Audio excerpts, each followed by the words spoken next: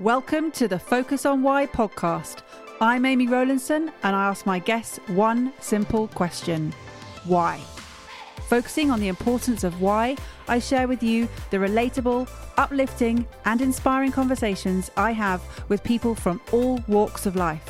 This podcast will encourage you to focus on your why to enable and empower you to achieve the success you desire. Have a purpose, have a plan, focus on why. Today on the Focus on Why podcast, I'm joined by Dr. Louise Hewitt. Welcome. Hello, thank you very much. I'm pleased to be here. Oh, so am I, because this is a big one. People don't know what we're going to talk about, and I'm going to ask you very simply, what is it you do? So I am director of the Innocence Project London, and I'm a lecturer in law at the University of Greenwich.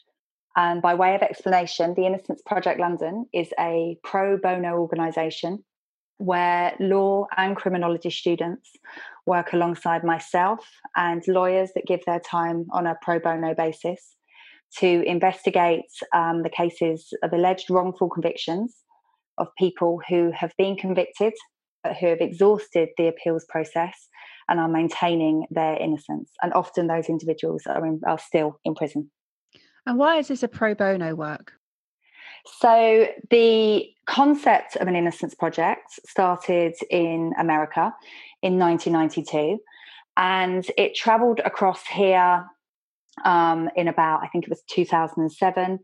The Innocence Network UK was set up working out of Bristol University. And when it came across here, the idea was to get law students involved in practical learning. So practical learning in the higher education sense means students taking the theory out of the classroom and putting it into practice. So working on a real case with a real person and having to read that case, having to look at the evidence, and then having to identify potential gaps in that evidence where they can then make an application to the Criminal Cases Review Commission, which sits at the end of the criminal justice system. So going back to your point in terms of pro bono, it was about law students giving their time to fill a gap that existed in the criminal justice system in terms of being able to work for people that had exhausted their appeal. They'd either had their appeal denied or they'd gone on to have their appeal dismissed by the Court of Appeal. And at the end of that process, there is no money for lawyers to take on those cases and to take them further. Some will do, and there's a lot of people out there working very hard, making applications to the Criminal Cases Review Commission, but there's a big gap in funding. And so organisations like the Innocence Project London work to fill that gap. And in terms of how many people are wrongfully convicted, what sort of number are we talking about? So it's very difficult in England to identify a physical number. In America, you have the registration of exonerees, and every exoneration goes into that register. So there's an identifiable number of people that have been exonerated from being wrongfully convicted. Over here, because an individual is not exonerated, their conviction is found to be unsafe. So an unsafe conviction doesn't just manifest from someone being wrongfully convicted for a crime that they didn't commit. It can also manifest in a miscarriage of justice, in terms of a false confession, in terms of the criminal justice process not working the way it should.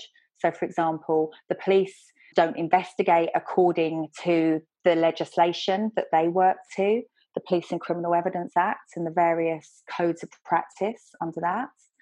Or it could be something else in the system that has fallen short.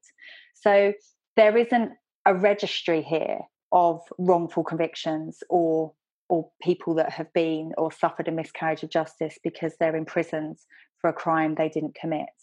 There are 2 cases which have been successfully appealed via the Criminal Cases Review Commission back to the Court of Appeal, and that was carried out by my colleagues at the Cardiff Innocence Project. But it's very, very difficult to reverse that process. And people listening to this, quite rightly, will be thinking, oh, well, good. You know, if someone's done something wrong and they've been arrested and they've been charged and they're going to be convicted for that crime, then absolutely it should be difficult to reverse it. But I'd like just to put forward the thinking in terms of, but what if that person hasn't committed that crime?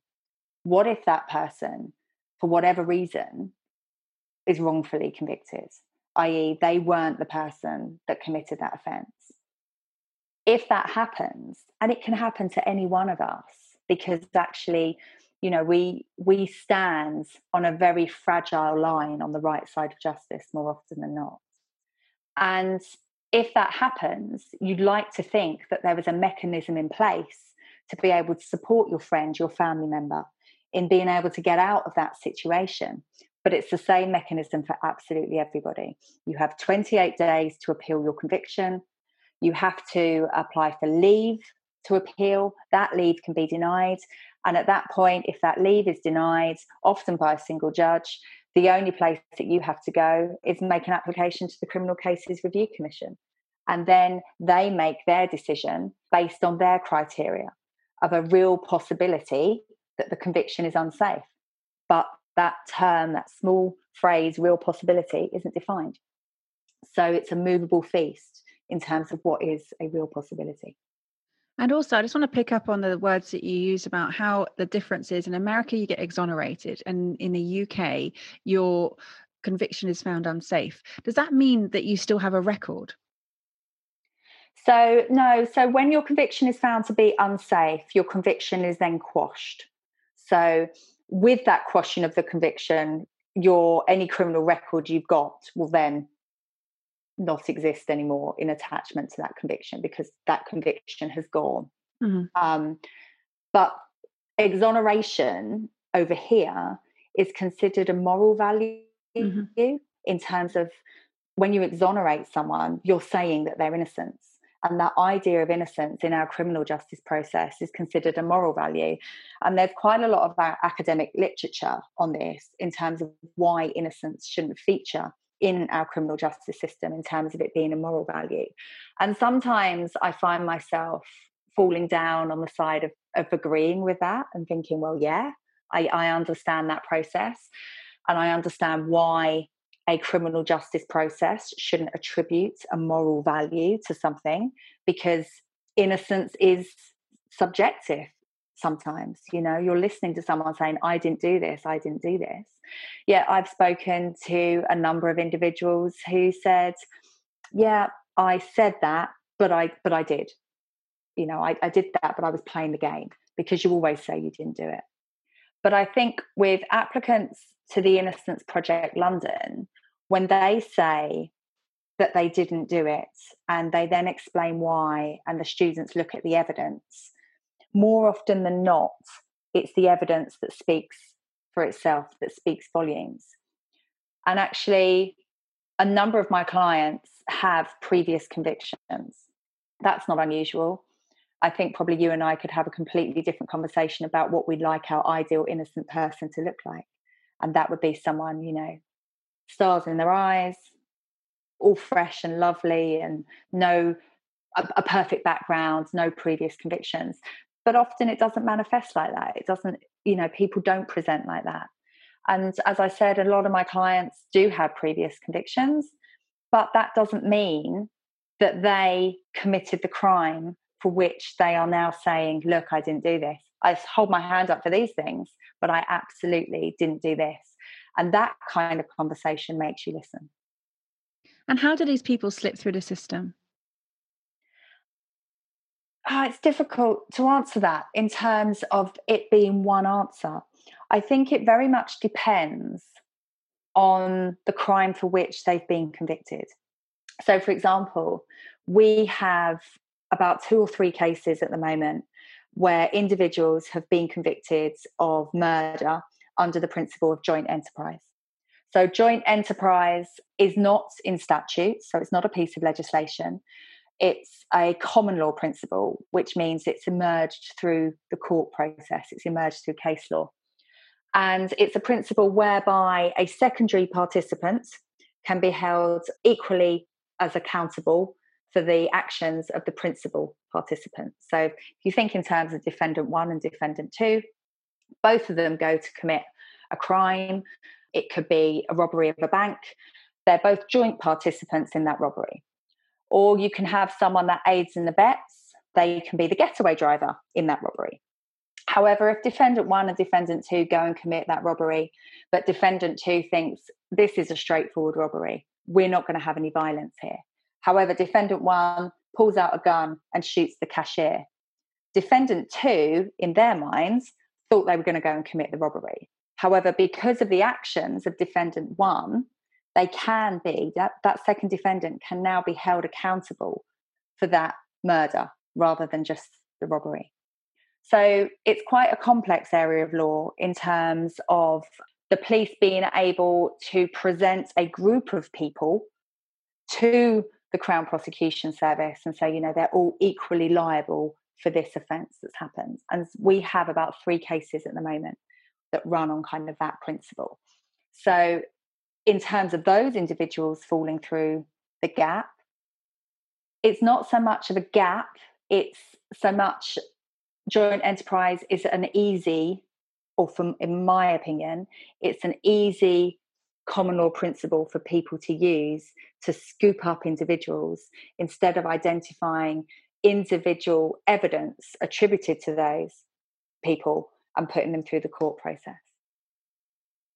And I mean, this seems to be a little bit of from my perspective, I find this hard to understand, that the criminal justice system doesn't work how I thought it would do. Is that a common thought process for most people? Yes, yeah, it is. I must admit, I fell into doing this. So I came to, I suppose, academia quite late. I was 27 when I joined the University of Greenwich to do my undergraduate law degree. And I completed that and had my 4th child in the last year of that law degree. But luckily she was a very, very good baby and slept a lot, I think, is the best way I can describe it. And then I went from that and rolled straight into doing my master's, still at Greenwich.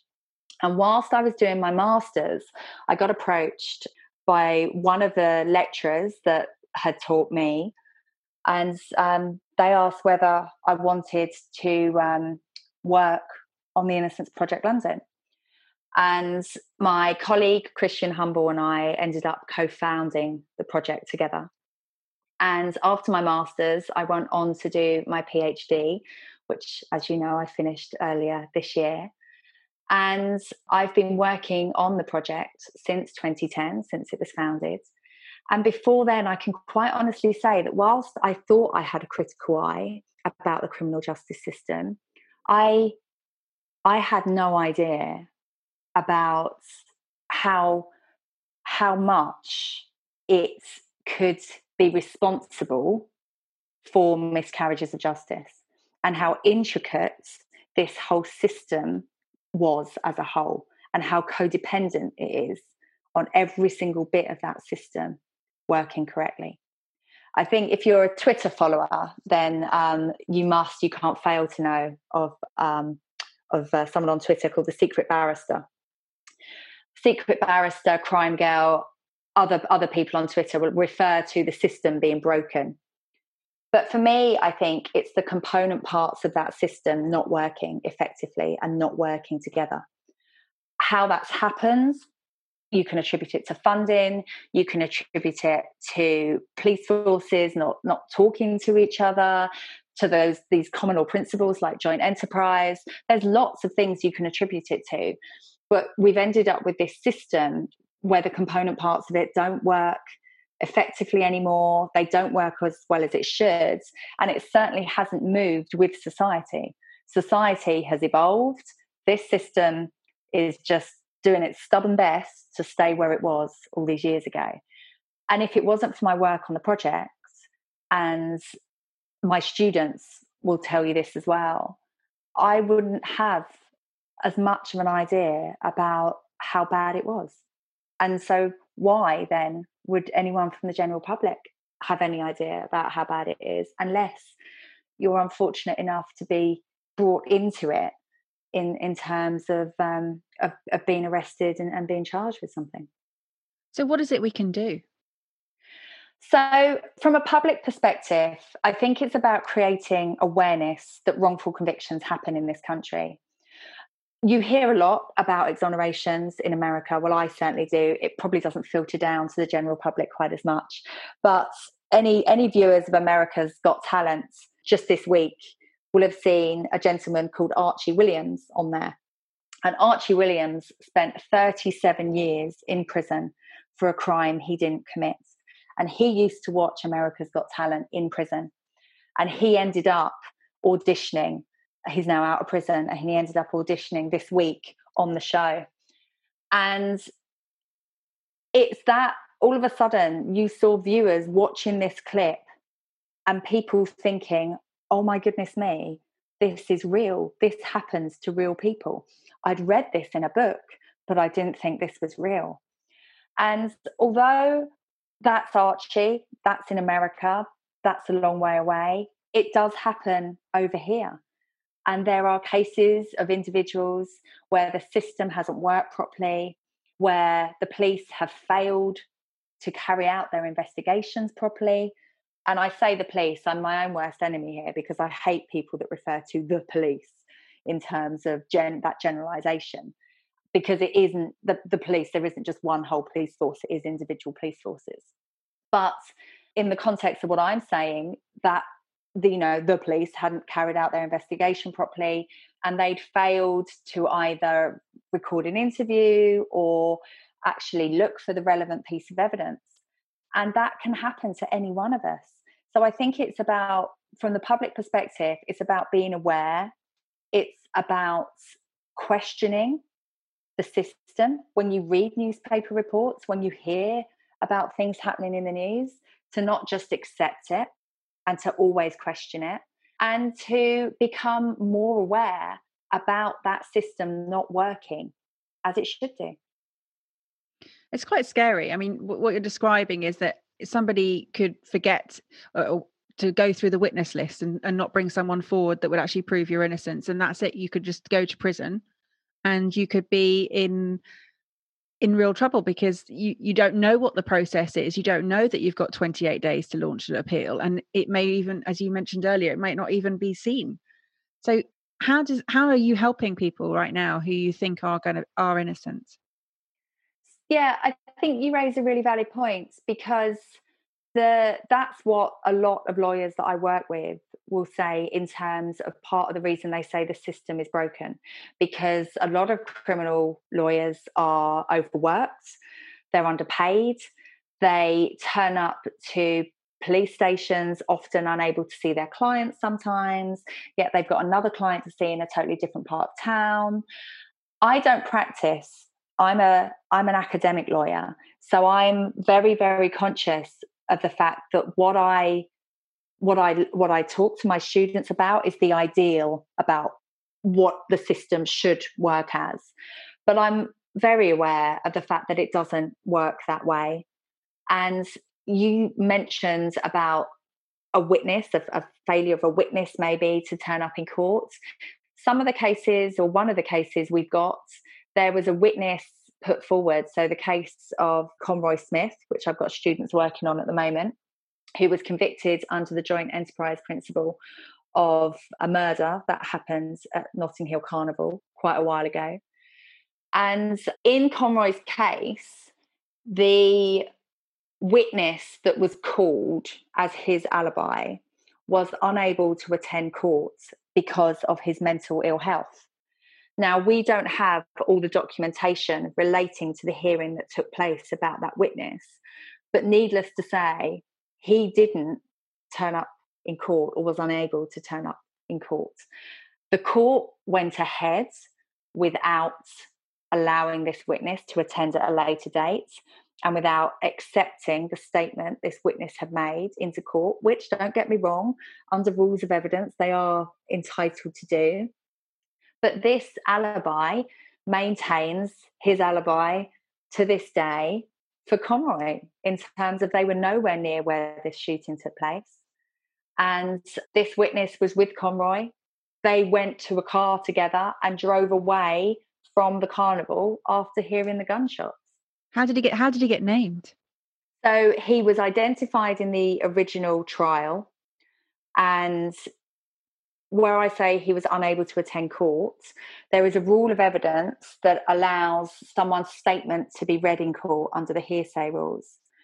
But for whatever reason, in that court process, the defence tried to adduce the hearsay statements, and the court refused to allow it in, because actually hearsay evidence is one of the inadmissible rules of evidence because it's not best evidence.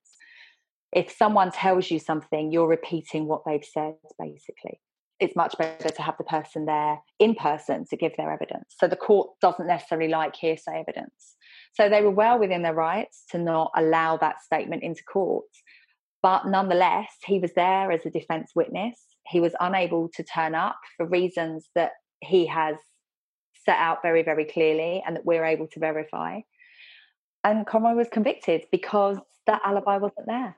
And how was Conroy named in the first place? So Conroy was identified by an individual who he had known for about 3 years. Probably about 2 or 3 years before. Conroy came over from Jamaica about 7 years before this incident took place. He's got no previous convictions. He's got a minor driving offence, I think, for which he had points on his licence. And he used to hang around with one of the individuals that identified him. And she identified him, bearing in mind they knew each other really well. They saw each other probably, a few times a week. She identified him 16 months after the initial incident took place. So it took her 16 months to identify someone she saw every single day. There's a number of complexities to the case in terms of kind of her and other situations that were running alongside the whole incidents that were happening. And I'm not going to, for various reasons, I'm not going to go into too much detail here. But needless to say, for anyone listening to this, you're probably thinking, well, if they saw each other at least once or twice a week, why did it take her 16 months to identify that person whom she said she was standing right next to? So she said she's close to Conroy. She saw him pull out the gun and shoot this other individual, but only identified or came forward with this information 16 months later. And it wasn't as if she only came forward with that information. She was involved in the case literally right after it happened as a witness and was spoken to as a witness. So in my mind, I'd be thinking, that doesn't add up to me. But there was limited weight, shall we say, in the case that was attached to that. And do you have the same lawyer if you're going for appeal? Do you use the same lawyer to go through appeal, or can you choose to do different ones, or how does that whole system work there? So most people use the same lawyer only because they've been in the court, they've been listening to what the court said, and actually, in order to advance any appeal, you always get advice for grounds of appeal. So most people tend to stick with the same lawyer and the same barrister. However, you can, and there is nothing stopping an individual going to instruct a different lawyer or a different barrister for a different perspective. It's a double-edged sword. On one side, you're asking the people that were in the court with you and therefore have heard the case. So you're asking them whether there are merits on appeal. However, if they've just lost that case for you, you kind of need to roll the dice in terms of how positive they're going to be about taking it forwards.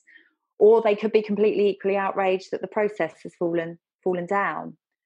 However, if you do instruct someone different, you're getting, or should be getting, a different level of objectivity in terms of what happens. But a number of people, and indeed a number of the clients that come to organisations like the Innocence Project London, have got their advice from the existing barrister or the existing lawyer. It's come back negative. They've accepted it, often because, they've got their legal aid funded to instruct someone else and then go through that process of gaining legal aid is lengthy. They've only got 28 days to make this appeal. So that process there doesn't make it, or doesn't lend itself to being easy and simple for the individual that is in prison and has very limited access to everything that they need in order to advance that. Once you're in prison, you are so reliant on the people, your family, your friends, being able to advance that appeal for you. And you're so reliant on whoever you instruct being able, being willing, having the time. And they, more often than not, defense lawyers have a really huge caseload that they're trying to juggle. I'm just going to remind everybody that's listening to this that you're doing all of this on a voluntary basis, and it's just incredible. Yeah. So I primarily I'm a lecturer. So I lecture in the law of evidence, law of torts, and I teach my students at Greenwich. But the majority of the work that I do on the Innocence Project is, in my own time, is pro bono. And I work at really odd times because I take calls from a couple of the clients who are in prison that, they call at odd times. So on a Saturday or a Sunday, my family will often find me talking to one of the clients about an aspect of their case or going through something that we're trying to pull together or something like that. I wouldn't change it. It's eye-opening. It absolutely makes you think. But you're dealing with real people and you want to do the best by real people. And it's really difficult to maintain your innocence when you're in prison. The system in prison works for you to, reflect, to accept your guilt and to move on. It doesn't work so well if you're sitting there saying, I'm innocent, I didn't do this. From courses that you can get to do, prisoners are able to do courses. Some of those courses are inaccessible if you're maintaining your innocence. Sometimes some prisons won't let you work if you're maintaining your innocence because you're not engaging with that process of rehabilitation, which, prison, rightly or wrongly, is thought to be, by some at least. So it's eye-opening. It's hard work. It's depressing sometimes because I feel like I'm wading through treacle and that I'm never getting anywhere or achieving anything for my clients. Because the first thing people will say is, oh, how many people have you got out of prison? And you come back and you go, none. And they look at you as if to say, well, you're not very good, are you? And then you start the conversation about how difficult it is to work in a process that was only ever envisaged to be a one-way street. And that's where you see the light bulbs going off and thinking, oh, I didn't know that. Oh, really? So as much as I love it, it's difficult, but that's where my students come in, my marvellous, fabulous students that do the work and just are inspired to the justice system and how they can change it. And more importantly, they believe they can. And something I heard you say earlier, you said that we're all on this fragile line and it is a moral-based system. It's all subjective on moral values. I wanted you to sort of explain what that fragile line looks like.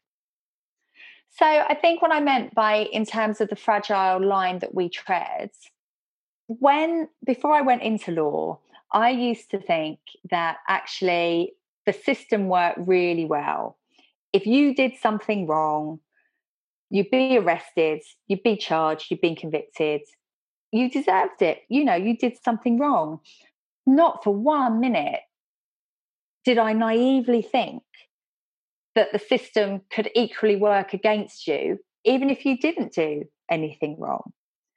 And it is a worry, especially I think for young people these days, with the joint enterprise principle hanging around. You only have to be part of a group, a large group. One person in that group does something, and there is nothing stopping a police force swooping up that group and putting them all forward, and more often than not is for the offence of murder, because they all, they won't talk, they won't say who did it, either because they're afraid of repercussions or they generally have loyalty to each other in that group. But under that principle, it's so easy to put them all forward on one charge, and then before you know it, and there are people in prison. There are you only have to talk to some of the members of JENGBA, Joint Enterprise Not Guilty by Association. They have a website. They're on Twitter. They're everywhere. And a lot of those moms that are members of that organisation, their sons are in prison, having experienced that exact situation where, they've been with friends, something's happened, they thought they've been helping the friend, they've been sticking up for the friends, and, before you know it, they've been pulled together and they're in prison for murder, attempted murder, robbery. Yeah. Yeah, it's shocking. It really is shocking. And it goes back to the sort of the point that you said, you just want to bring it to the forefront and you wanted us to question what it is we're reading. And I will certainly be doing that going forward, because I think the importance for me that you're mentioning is that people who are maintaining their innocence aren't actually being looked after. You need to be guilty to be looked after. And that doesn't make sense to me. It feels that way. It definitely feels that way. I mean, a couple of my clients, will start working kitchens, but then something will happen. They'll have a new head of security in the prison. They'll have a new governor, and they'll be moved from that job and replaced with someone else who is seem to be engaging with the system, because they've said, oh yeah, hands up, I'm guilty of this. And because my clients are the ones standing there saying, look, I didn't do this, and maintaining their innocence, they get moved off to one side. I engage with prisons and individual forces as much as I can. But in terms of individual prisons, it's sometimes really, really difficult, because the Innocence Project London isn't recognised by the Law Society. It doesn't have, because we don't give advice, basically. I'm not a qualified lawyer, so I'm not qualified to give legal advice. So we help the clients make their application to the Criminal Cases Review Commission. Luckily for me, I work with qualified lawyers who, put their legal brain, as it were, into that application and support and give their views on some of the arguments we put forward. But for a prison to correspond with someone in prison, prisoners like to use something called Rule 39, which is protected legal correspondence. Most individual prisons, I'm lucky, if I get a new client in a prison, I'll try and speak to the governor, I'll email the governor, explain who we are, get their agreement to use Rule 39, and get their agreement to go in under a legal visit, which means that you're not in with members of the public, you're either in a separate room or you're going at a different time. One of my clients, that's been really, really difficult. I'm still waiting. He moved prisons. I've written to the governor, I've emailed the governor, I've emailed the head of security. I think 3 months, I emailed the head of security in 2019. February 2020, I get an email back from the head of security saying, we're dealing with your request. I haven't heard anything since. So it is difficult. Can I say if he was engaging with his guilt that it would be different? I don't know. From my experience, potentially, yeah. But some prisons can be obstructive, or it appears to be obstructive, to what we're trying to do with individuals who are in prison and maintaining their innocence. So what's the grand plan here then, Louise? What's the grand plan? Well, that's a big question. I think the grand plan is to continue working with the individual components of the criminal justice system, with the police. One of the things that we're working on at the moment is trying to get some recognition that people who are making an application to the Criminal Cases Review Commission need access to their evidence in terms of whether they want DNA retesting. There needs to be some kind of conversation about that. At the moment, the policy and the case law stops that from happening. So that's something that we're looking at, and we're having conversations about trying to change. And I'm not on my own there. There's other organisations that are quite keen to do that. And actually, the Criminal Cases Review Commission are quite keen to get something done on that on a case-by-case basis. I'm trying, or will be trying, to get some recognition from the Law Society in terms of what we do to make it slightly easier to get an agreement that we can correspond with our clients under Rule 39, and that we can visit clients whose applications we're working on under legal visits.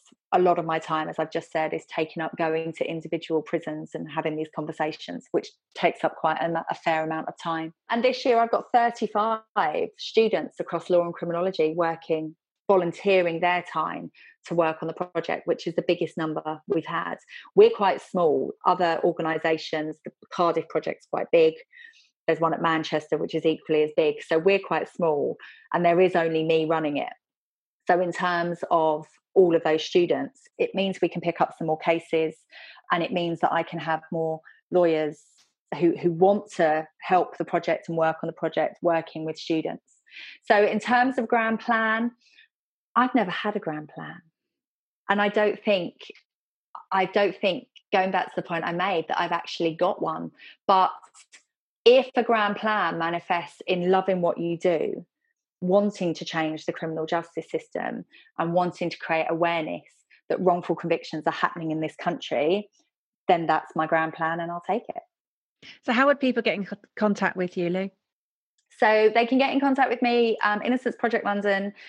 We're on Facebook, we're on Twitter.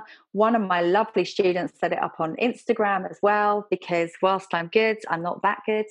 We've got a website, and we've also got a blog site as well. And I've launched the second episode of the podcast that I do, focusing on students, actually, focusing on what the students do and conversations about some of the points that they raise about this way of learning about the criminal justice process. That's out now on Spotify as well. So just Google Innocence Project London, and either me or the project will pop up. That's fantastic. And it's such incredible work that you're doing. And I'm hoping to raise more awareness by you coming on this podcast and just getting it out there, so that people will question more about the innocent until proven guilty. It doesn't seem to be that. It seems to be more guilty until proven innocent. And that's a hard slog. So well done for everything you're doing. Thank you very much. And I think you've said it, actually. It is that whole notion of innocence until proven guilty. There's a lot of people that think it's flipped and it's the other way around. But that's probably a different topic for a totally different time. Okay. Brilliant. So final message for the audience, Lou. What would you say about the work that you do, or just whatever message you feel appropriate to leave them now? Well, you inviting me to do this made me think about my why. And it was a really good moment of reflection, actually, because for me, and I think I've said it a couple of times as we've been speaking, I fell into doing this. If it wasn't for the fact that I did my law degree at Greenwich, I wouldn't have worked on this project and then become director of it. I wouldn't have this amazing network that I've got globally and also nationally, and working with some of the amazing people that I work with, not just my students who are amazing and inspiring, but some of the other individuals and organisations that work tirelessly in different parts of the criminal justice system to create awareness about wrongful convictions and miscarriages of justice. So I think my reflections led me to the point that actually you don't always have to have a plan. You can seize the opportunities. You can take the moment. You can fall into what you're doing. And that plan can literally just exist alongside you and develop alongside you until the point that you realise that it's actually crystallised and you're doing what you enjoy and you're doing something really worthwhile. Thank you for listening to the Focus on Why podcast. I'm Amy Rowlandson, and if you've enjoyed this episode, please leave me a 5-star iTunes review. Connect with me on LinkedIn, Instagram and Facebook, and become a member of the inspiring, uplifting and positive Focus on Why Facebook group. Have a purpose, have a plan, focus on why.